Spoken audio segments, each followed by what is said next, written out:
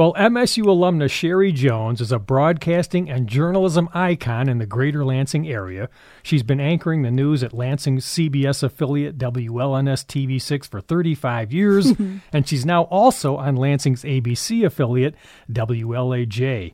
We last spoke in 2018 when Sheri was inducted into the Michigan Association of Broadcasters Hall of Fame, and Sheri is now in 2023 being inducted into the Michigan Journalism Hall of Fame. So I wanted to have her back to congratulate her. Hello, Sheri. Oh my gosh, Russ. I can't believe 5 years ago, and here we are. Oh, I'm honored to be here in the studio with you. Thank you for having me. And I know this means a lot to you. Broadcasting is great, but there's a lot of broadcasters, but being a broadcast journalism and being recognized for both, I think, feels good, right? It absolutely does. It feels different. It really does, because the true sense of the word journalism, you know, I really believe that journalists, as I once heard, write the first draft of history, you know?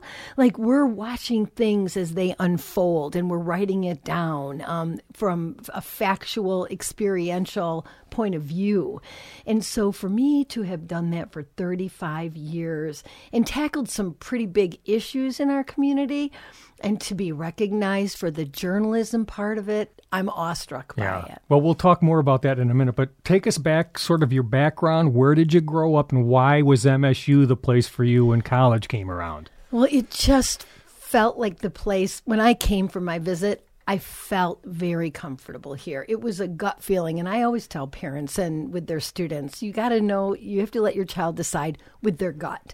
I was accepted to the school down the street, and I went there with my parents, and my dad was like, do you like it? Do you like it? Do you like? I'm like, Dad, I don't, I just don't feel right here. I'm from the west side of the state, small community, grew up a country girl. So when I came to Michigan State, and it's really, it's a big square, and there's trees, and there's the red cedar, and there's open spaces and fresh air. I just felt like this is where I belonged. And looking back, it was the correct decision for multiple reasons. And did you always know you wanted to do broadcasting and journalism, or did that develop later after you got here? Well, that's an interesting question, Russ, because when I was in high school, I knew I liked a lot of different things. And remember, I went to high school when there was no internet. So my mom was graduated from Western. So she said, why don't we go to Western and you take a full day aptitude test, take an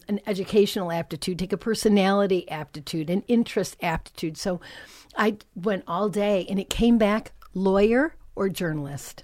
And I said, well, I'm going to go to Michigan State. I'm going to study journalism, communications, and then I can always go get my law degree, because I thought I'll try TV first, because you just don't know how that's going to work out. So I thought, well, I'll try TV first. And here I am 35 years later. And people who know you know that you like to say you'd rather be right than first with story. But talk more about your philosophy of covering the news and being accurate. Well, and 100%, and anybody knows that works with me, that is right. And we will hold off. We will hold off.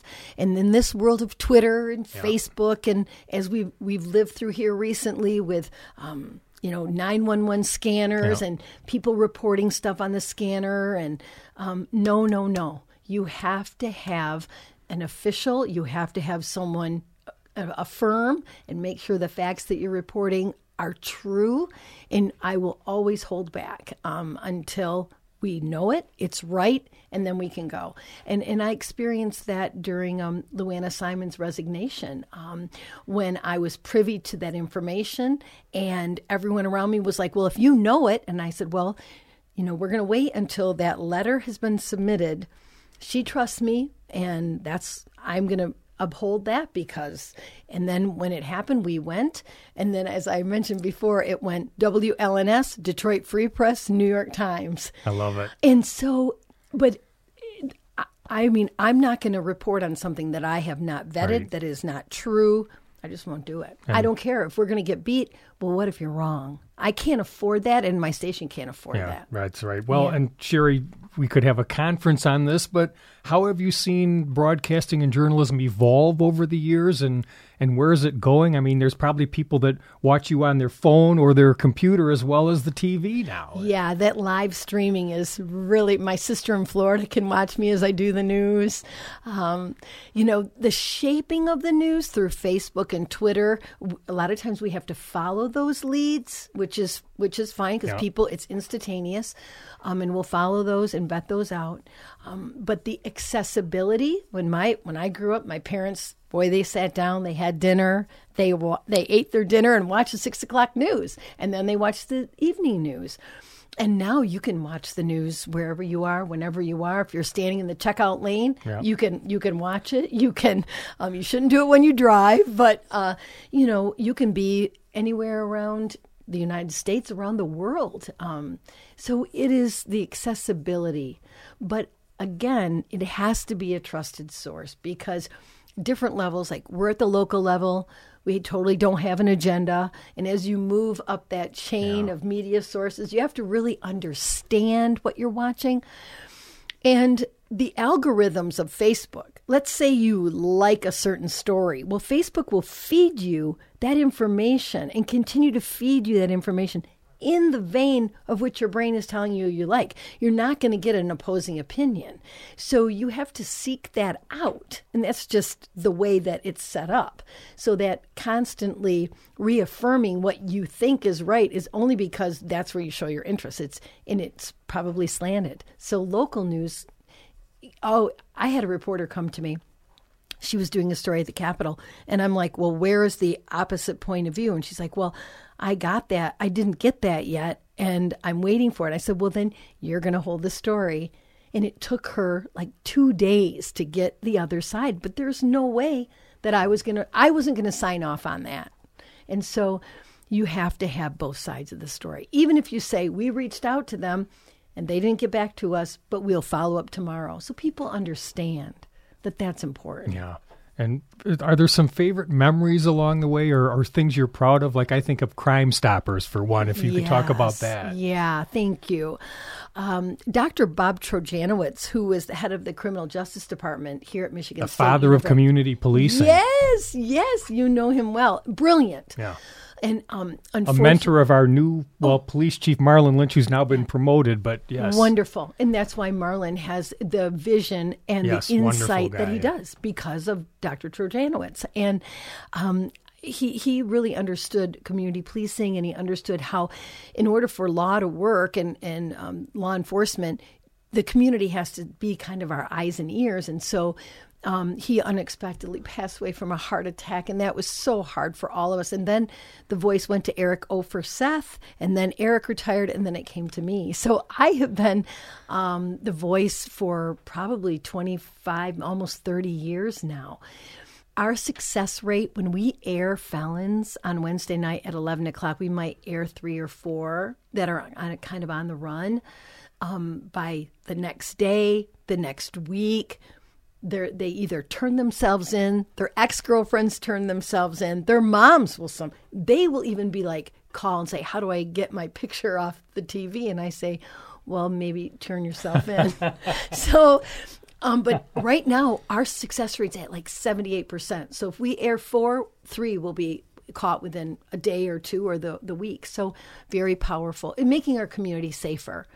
And then hopefully those people get the rehabilitation, get the help that they need so they don't come back into the system. But I feel very proud of helping to make our community safer through that effort. Yeah. And Sheri, we talked about how we just consume all this media differently now, but what's your advice to the students at MSU now as they prepare to, I don't even want to necessarily say broadcasting or journalism because they meld together with all kinds of other things. Just what would you tell a student who wants to do something in this world now? I would think that the world is their oyster, as they say, that we call them multimedia journalists, that you have to be versed. The first thing is you have to understand journalism. Number one, you need to understand journalism, the ethics of journalism, what it takes to get a story, to make sure that you have your sources. I had some of the toughest professors here if you misspelled a word, you got a point off. It went from a 4 to a 3. And if you said, just yesterday I had a reporter who said less and less people. And I went in and I said, okay, here you go. It's fewer and fewer people because it's plural. So just journalism, English at its core is critical. The rest of it, you can learn. You can learn how to be on camera. You can learn how to talk into a microphone. You can learn the acting part. Definitely take acting classes now, because you don't just sit behind a desk. Now I stand. I move all around the studio. Yes. You need to be a good storyteller. But at the beginning of that, the base of that is journalism. And in order to succeed, you need to be a good journalist. Bottom line. Yeah. And now we talked about your long career at WLNS. No plans to stop, right? I mean, you're still engaged and love doing this. I'm still so engaged. And when my daughter and I were just out in Sedona, and my general manager contacted me, when you come back, we need to talk about your contract renewal. Not just talk about your contract. We'll talk about your contract renewal. So that made me feel really well.